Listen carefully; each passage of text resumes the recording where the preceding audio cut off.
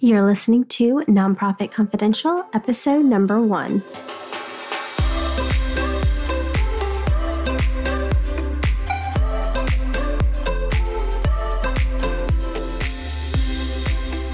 Hey guys, welcome to Nonprofit Confidential. Thanks so much for tuning in. I'm your host, Sheila Nimishikabi, the president of Third Suite, a consulting firm specializing in early stage, small to mid-size organizations. Here, it is my job to tease out tips, tricks, and hacks from exceptional nonprofit organizations and share them with you. On this podcast, you'll hear interviews with everyone from nonprofit executive directors to office managers, volunteer coordinators, board members, basically nonprofit staff at every level. My goal here is to share with you actionable tips from nonprofits for nonprofits. Every now and then, I'll sprinkle in a listener question episode so that all of your questions get answered. Before we jump into the show, this episode is brought to you by Third Suite's new course, Nonprofits for Newbies. This course is perfect for anyone who is new to the nonprofit field, moving up in their career, perhaps taking on more management and administrative roles, as well as first-time board members. Nonprofits for Newbies offers a deep dive into both fundraising and administration. If you decide to sign up, you'll receive an exclusive invitation to the private Facebook group where you can chat with Third Suite consultants as well as your peers. The course launches in January of 2019, but if you sign up now and use the code Nonprofit Confidential, you'll receive 10% off the early bird rate that's being offered right now. Head on over to Third Suite, that's ThirdSuite.com to check that out. Okay, guys, I am so excited to share this first episode with you. It features an interview with one of my longtime friends, Jeff LaFata. Jeff is a founder and executive director of Empowering People for Inclusive Communities, or EPIC. On this episode, we talk about what it takes to start a nonprofit organization, choosing between establishing an independent nonprofit versus a fiscal sponsorship, learning to let go, and so much more. Without further ado, here's my interview with Jeff LaFata. Hey guys, welcome Jeff. Thanks so much for joining me on my podcast here. EPIC has really come so far from the days of, meeting at your local Starbucks to plan service days. So I'm really excited for you to share your journey with our listeners. Before we get into EPIC, which is Empowering People for Inclusive Communities, can you share a little bit about yourself and your background? Sure.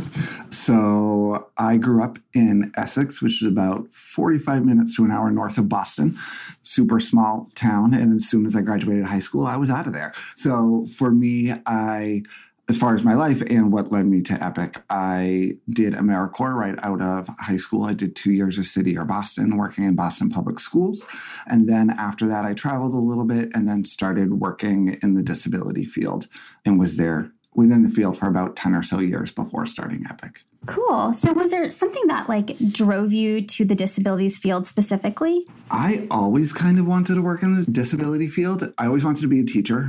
And for a long time, I was specifically going to be a teacher for the deaf. And then it just morphed into being a special ed teacher. So I have a cousin with Down syndrome. And so at a very young age, I connected with her in a way that I felt like this was the work that I wanted to do. And so that's what initially had drawn me to it, was the idea of being a special ed teacher. Oh, wow. That's really interesting. Because we always hear so often about, finding what motivates us, what drives us, follow your passion.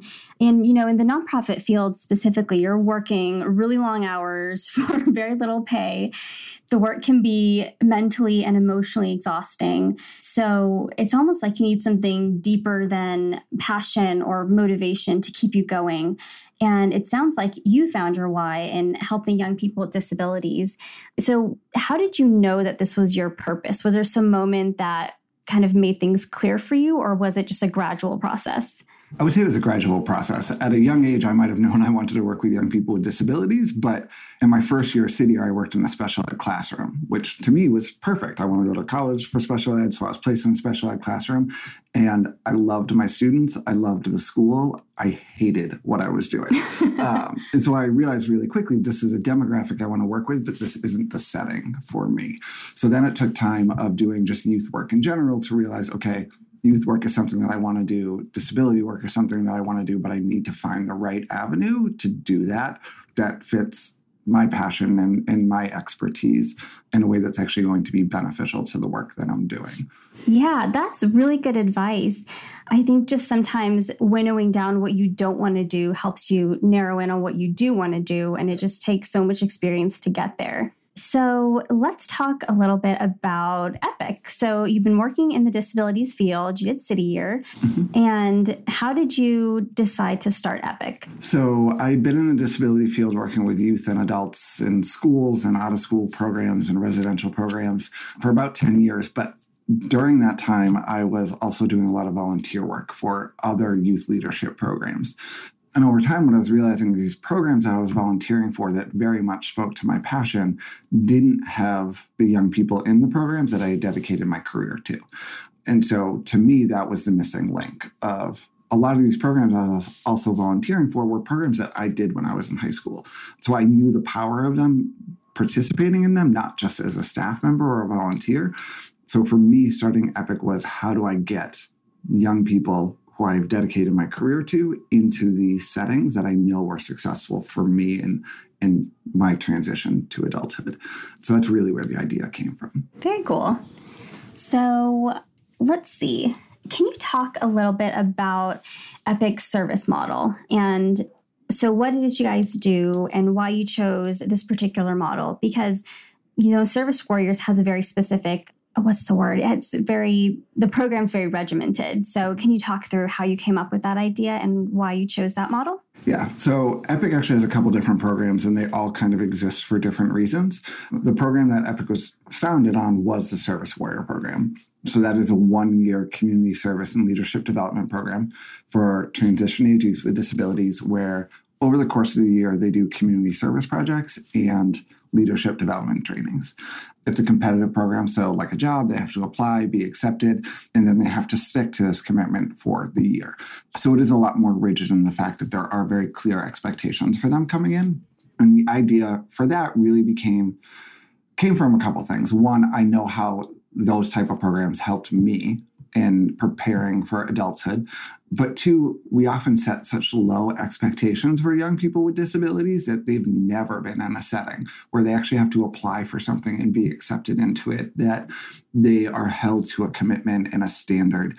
And so that's really where a lot of the ideas around the overall commitment and model comes from, is setting these young people up for success. If they get used to a schedule and wearing a uniform and doing all of these things that are part of EPIC, it makes them more job ready. They're ready to go out in the world and actually keep that commitment and understand that you don't get everything you want. Because unfortunately, not every young person who applies to be a service warrior becomes a service warrior. They have to come back the next year and apply again.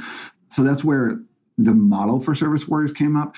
The service component to it, though, really came in because that is job readiness, right? Mm-hmm. Through service, you learn skills, vocational skills, and independent living skills to get you ready for a job. And we know that young people who are engaged in service are at a greater chance of being employed and staying above poverty level.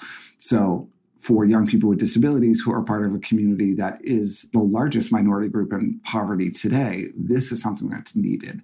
And within our communities, service is something that's pushed on young people. It is often a graduation requirement for young people in high school, but that requirement is waived for young people with disabilities. Really? I did not know that.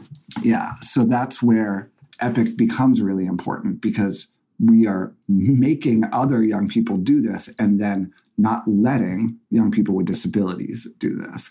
So EPIC is giving them that opportunity to really become engaged in their communities and to prepare for adulthood and everything that that means. But EPIC didn't start with that program. That was the goal, but It takes a lot of money to pull that off. Oh, yeah, definitely. So we actually started with our community training. So we travel around and teach trainings for youth and adults with and without disabilities on topics of disabilities. So that gave us a way in the beginning for me to get the word out about Epic, to start to bring in some revenue, and to really build a name and a brand for Epic so that a year later we could then launch the Service Warrior program. Yeah, that sounds great. Can you talk a little bit about the types of trainings you guys offer and maybe the type of audience that's tailored towards? Yeah, so it is actually a wide range of trainings and audiences. We work with Boston Public Schools, and so Epic staff work with 36 special ed classrooms in high schools across Boston, working with the youth in those classrooms around how to be a self-advocate. And we look at that in two ways with them: how to be a self-advocate in school. So how do you run your own IEP meeting and take control of your education? And then how do you become an advocate outside of school? And what does that look like? And then we do trainings for youth workers and teachers around how to be more inclusive in your programming. And then our most popular training, which is for youth and adults across the spectrum as far as the type of work that they do, is our ableism trainings. And so there we're looking at this system of oppression, just like racism and heterosexism and sexism, of how are we perpetuating ableism in our society, and how do you start to address that in your work, no matter what your work is? Fantastic. Yeah, those trainings I've sat in on the ableism trainings before, and they are just so needed. That message just needs to get out, across all sectors. Everyone needs to know this information. So I'm going to get really in the weeds here because I think there are some listeners who would be interested in starting their own nonprofits or have at least thought about it, at some point. Mm-hmm. So once you decided to start Epic, what was the first thing you did? Like literally, what did you do to get started? Did you write out a business plan? Did you call your mom and say, I'm going to do this? What was the first thing you did? So I don't specifically remember the first thing. I do remember in the beginning, I lived by myself in a 1-bedroom apartment, and my bedroom became, all the walls were covered in flip charts of lists of resources and statistics and ideas and drafts of a mission statement. I definitely had one or two friends in the beginning that, due to the different types of work they did, I was bouncing ideas off of them to really look at, is this possible? And then once I got to a point where I was like, this is possible, then the next phone call actually was to my mother. Oh, yeah. To see what her gauge was going to be. And when she was like, this is awesome, do it. For me, it was like, okay, this is something that if she understands where I'm going with this, then this makes sense for me. So then as things got going, I did have a clear mission statement pretty quickly. The name and the mission were the first things that I really did once I decided to do this. And then after that, it just kind of slowly evolved into like the social media and coming up with a vision statement and starting to design a website and really looking at how do I get funding and all of that. But it did, for me, once the decision was, yes, I'm going to move forward, the name and the mission came first for me.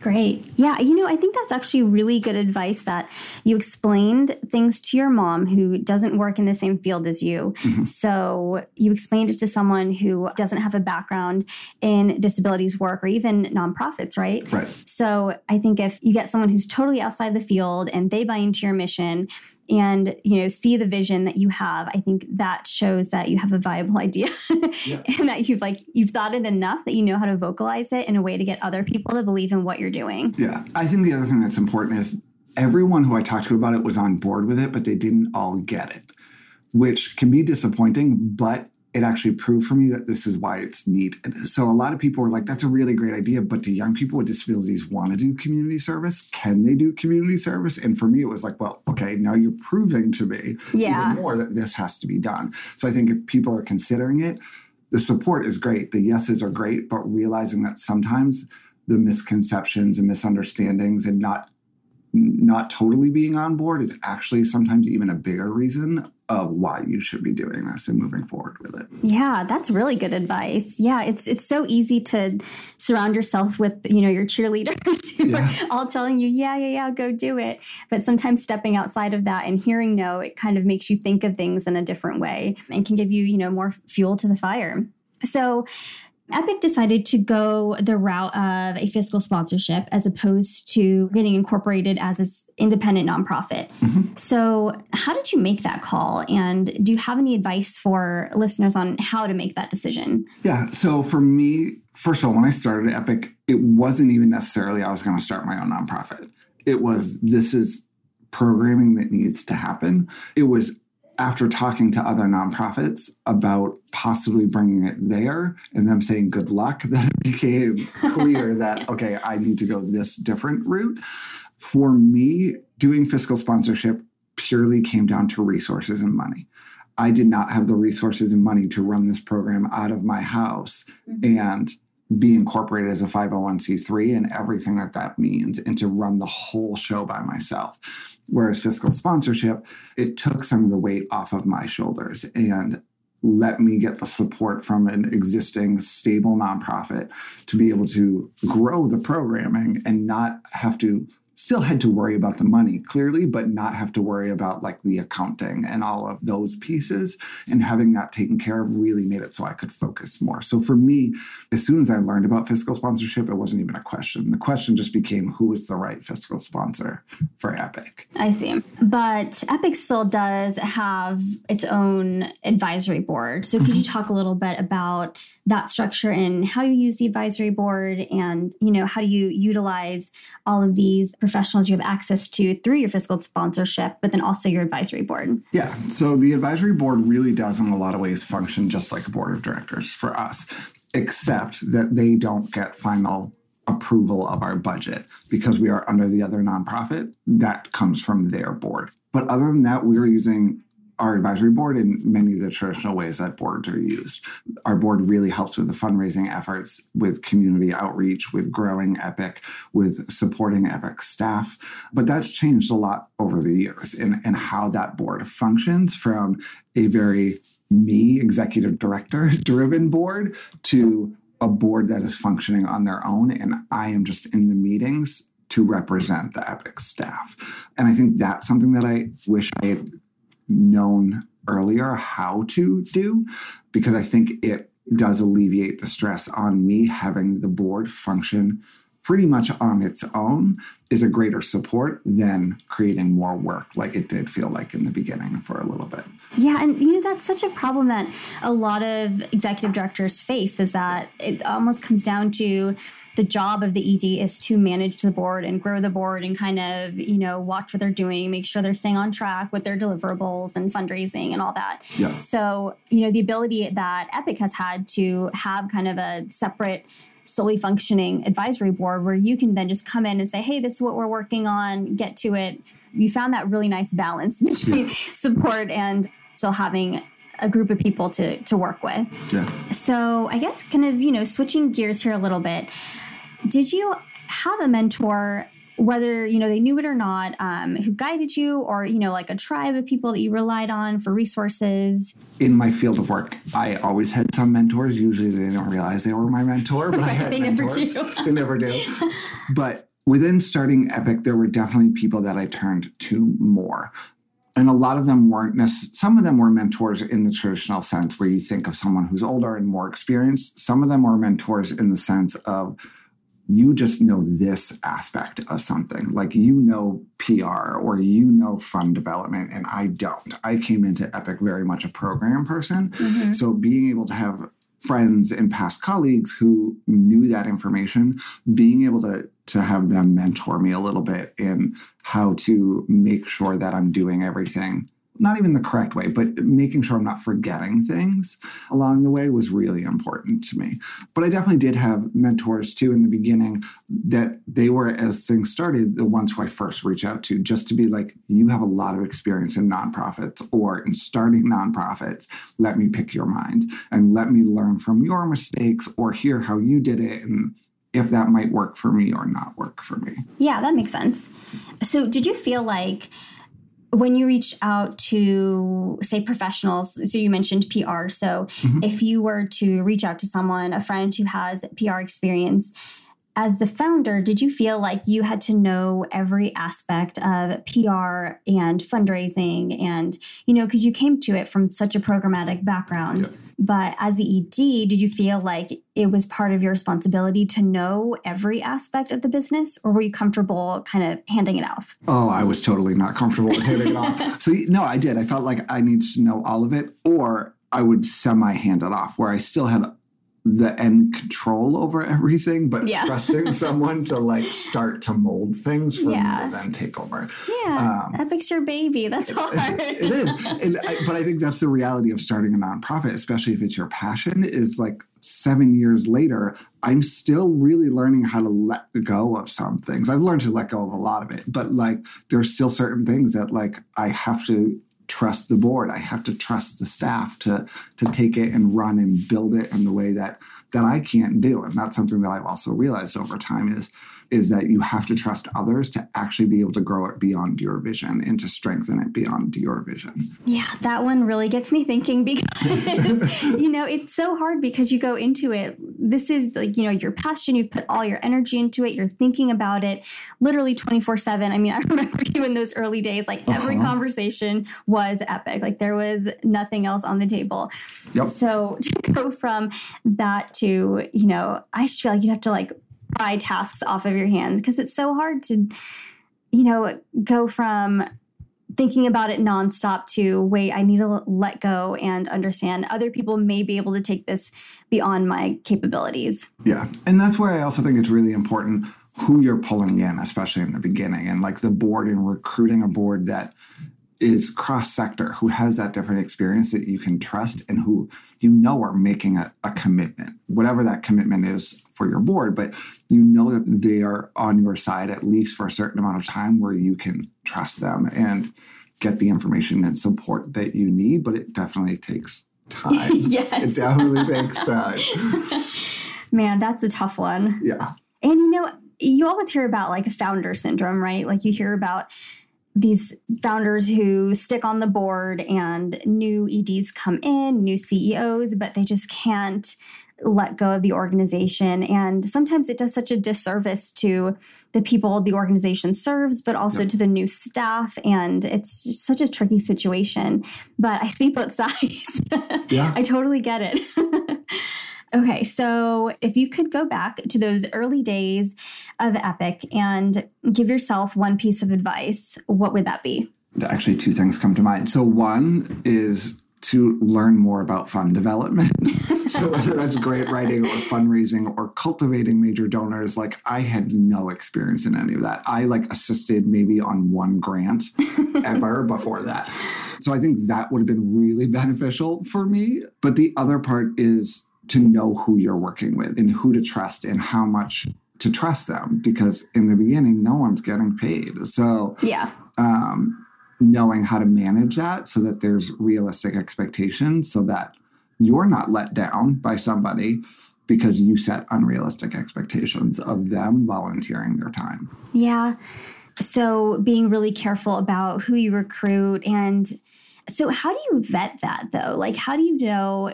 Because, people are so, when they hear about a new organization or new program and you're all excited about it, you're talking to a friend, they're going to get super pumped about it too. Yep. So how do you know that this person is really going to commit and follow through versus this person's really excited in the moment, but 2 weeks from now, I'm not going to be able to get a response to my email. Right. That's really hard, especially if you're in the very beginning and you're trying to just develop everything and you don't have existing programming yet for them to see and be a part of. I really do think a lot of it comes down to realistic expectations and meeting with someone saying, here's what I need. Here's what you're offering. What's realistic in here, and having that conversation, because those are conversations I didn't have. People just came to me and was like, I have experience doing this and I want to help. And I'd be like, great. And then, like you said, 3 weeks later, people are ghosting me and not returning my emails, which then leaves projects half done and creates more work for me than if I had just started it and did it myself in the beginning. It really just comes down to clear expectations of what can someone realistically do and how can they support you in a realistic way. Yeah. And it almost reinforces that founder syndrome thinking where early on people were, said they were committed to the organization and they were all excited, and then they stopped showing up. So you're like, man, I just have to do everything myself. It's not going to get done unless I do it. Yep. And it just perpetuates that until, 70 years down the line, you're still on the board of directors of Don't say that. Don't say that. That is not my goal. That's the advice. Well, what's a success story that has stood out to you? Because now Epic's been in operation for close to 7 to 8 years now. Mm-hmm. I mean, there's been so many amazing youth who have graduated through the program, but is there one story that maybe stands out as kind of unique or exceptional? It's really hard to say one. We definitely have a lot of young people who come into our program with these expectations that have been put on them or lack of expectations that you see them flourish. And so one young person who comes to mind who was on our very first team was told he would never graduate high school. Like, he's not really going to get a full-time job. There was a lot of "you're not going to's." And so he joined our program. Now he just graduated with 2 associate degrees from a community college where he lives now. And so for people to say he was never going to graduate high school to now going to school and getting 2 degrees at the same time, it's a vast difference of understanding his abilities and pushing through all that and learning how to be a self-advocate and all of that. And we see that with a lot of young people of coming in and they're told, nope, you're not going to graduate. You're not going to get a job. You can't live on your own. You can't do X, Y, and Z. And through Epic, they're finding their voice and how to push through that and get those jobs and do whatever it is that they want to do. Wow, that's a really cool story. And it goes for everyone who ever hears, you're not going to do X, Y, and Z because you have this issue or because, you have this characteristic. And it just shows that service is really a way that you can kind of find what you're good at and thrive through doing service. And it is not limited to just, anyone. It could be literally anyone. So that's really cool. I think it's a really cool message that you're sending out, not only to young people with disabilities, but, just people everywhere. So I'm going to switch gears a little bit. So what is the hardest thing about leading an organization? The hardest thing is, I think, managing the work and the expectations and having a personal life. Like you said, in the very beginning, all of our conversations were about Epic. Yeah. That's all my life was. So I think for me, that was the hardest thing. It's still not easy. It's gotten a lot better at it, but it's still not easy.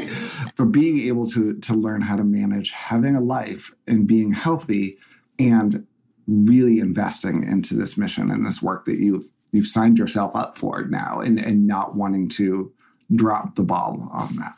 Yeah, right. Because once a program's out there and you've recruited young people to be on a service warrior team, it's not like a year down the line you could say, well, I need to take a break. Yeah, there's no turning back at that point. You're done. You're on. Yeah. Well, that's so important to let people know, though, is that once you've founded this organization, you're serving, a set group of people, they are now relying on you for this service. You can't let them down. So taking care of yourself early on is so important because you need to have the stamina to keep this going year after year. Yep. So along the same lines then, so early on, you weren't that good at this, but now what do you do for self-care? Well, I'm still not going to say I'm really good at it. I've created more of a balance in my life. I think one thing came from, we talked about before, trusting people with the work. And so that freed up, once I started trusting people, freed up me being able to let go of things in certain ways to be able to have a life outside of work. And so for me, it has looked very different at different times. For me, a lot of the time now, I will not talk about work outside of work. So even if I have a lot of friends who have worked at Epic or who are on the board of Epic, but if we're hanging out on a Friday night, I don't want to spend 3 hours talking about Epic. That's not healthy for me or any of us. For me, was setting boundaries with myself and then ultimately other people of no, if you email me on a Saturday, I'm not going to email you back until Monday. I am hopefully, if I'm really holding myself to a standard, I'm not even going to see that email until Monday. So I think creating a support system of people who understand that you need to have those boundaries and how important those boundaries are and supporting you in those boundaries and being able to look at you and be like, what are you doing on your phone now? put it down. And so learning how to do that, I think, is really important. And learning how to shut work off, which can be really hard, is important. Yeah, definitely. So having more people work with you kind of helped take the workload off of you. Mm-hmm. So that gave you the opportunity to think about ways you can enjoy life more and, hang out with friends and not talk about Epic or, go for a walk, play with your dogs, what have you. So last thing, where can people learn more about Epic? So website, social media, throw it at us. So website is epicleaders with an S on the end.org. There has all the information about our programs, how to get involved, from volunteering to staff positions. Anything and everything is on our website. But we are also on social media. So Instagram is @epicleaders. Facebook is /Epic Leaders. We do have Twitter, which is @Epic_leaders, but I'm not going to lie, our Twitter game at Epic is not very good. So I would focus more on the Instagram and Facebook.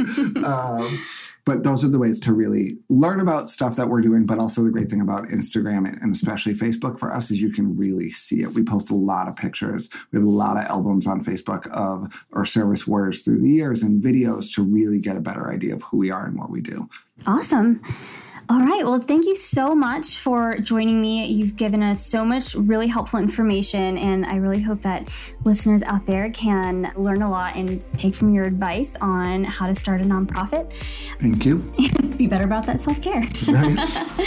Thank you. Before you go, would you like to receive exclusive tips and resources to help you build an exceptional nonprofit organization? If this sounds like something you'd like, head on over to thirdsuite.com and sign up for our weekly newsletter. This is a short email packed with tons of helpful links as well as exclusive opportunities available for subscribers only.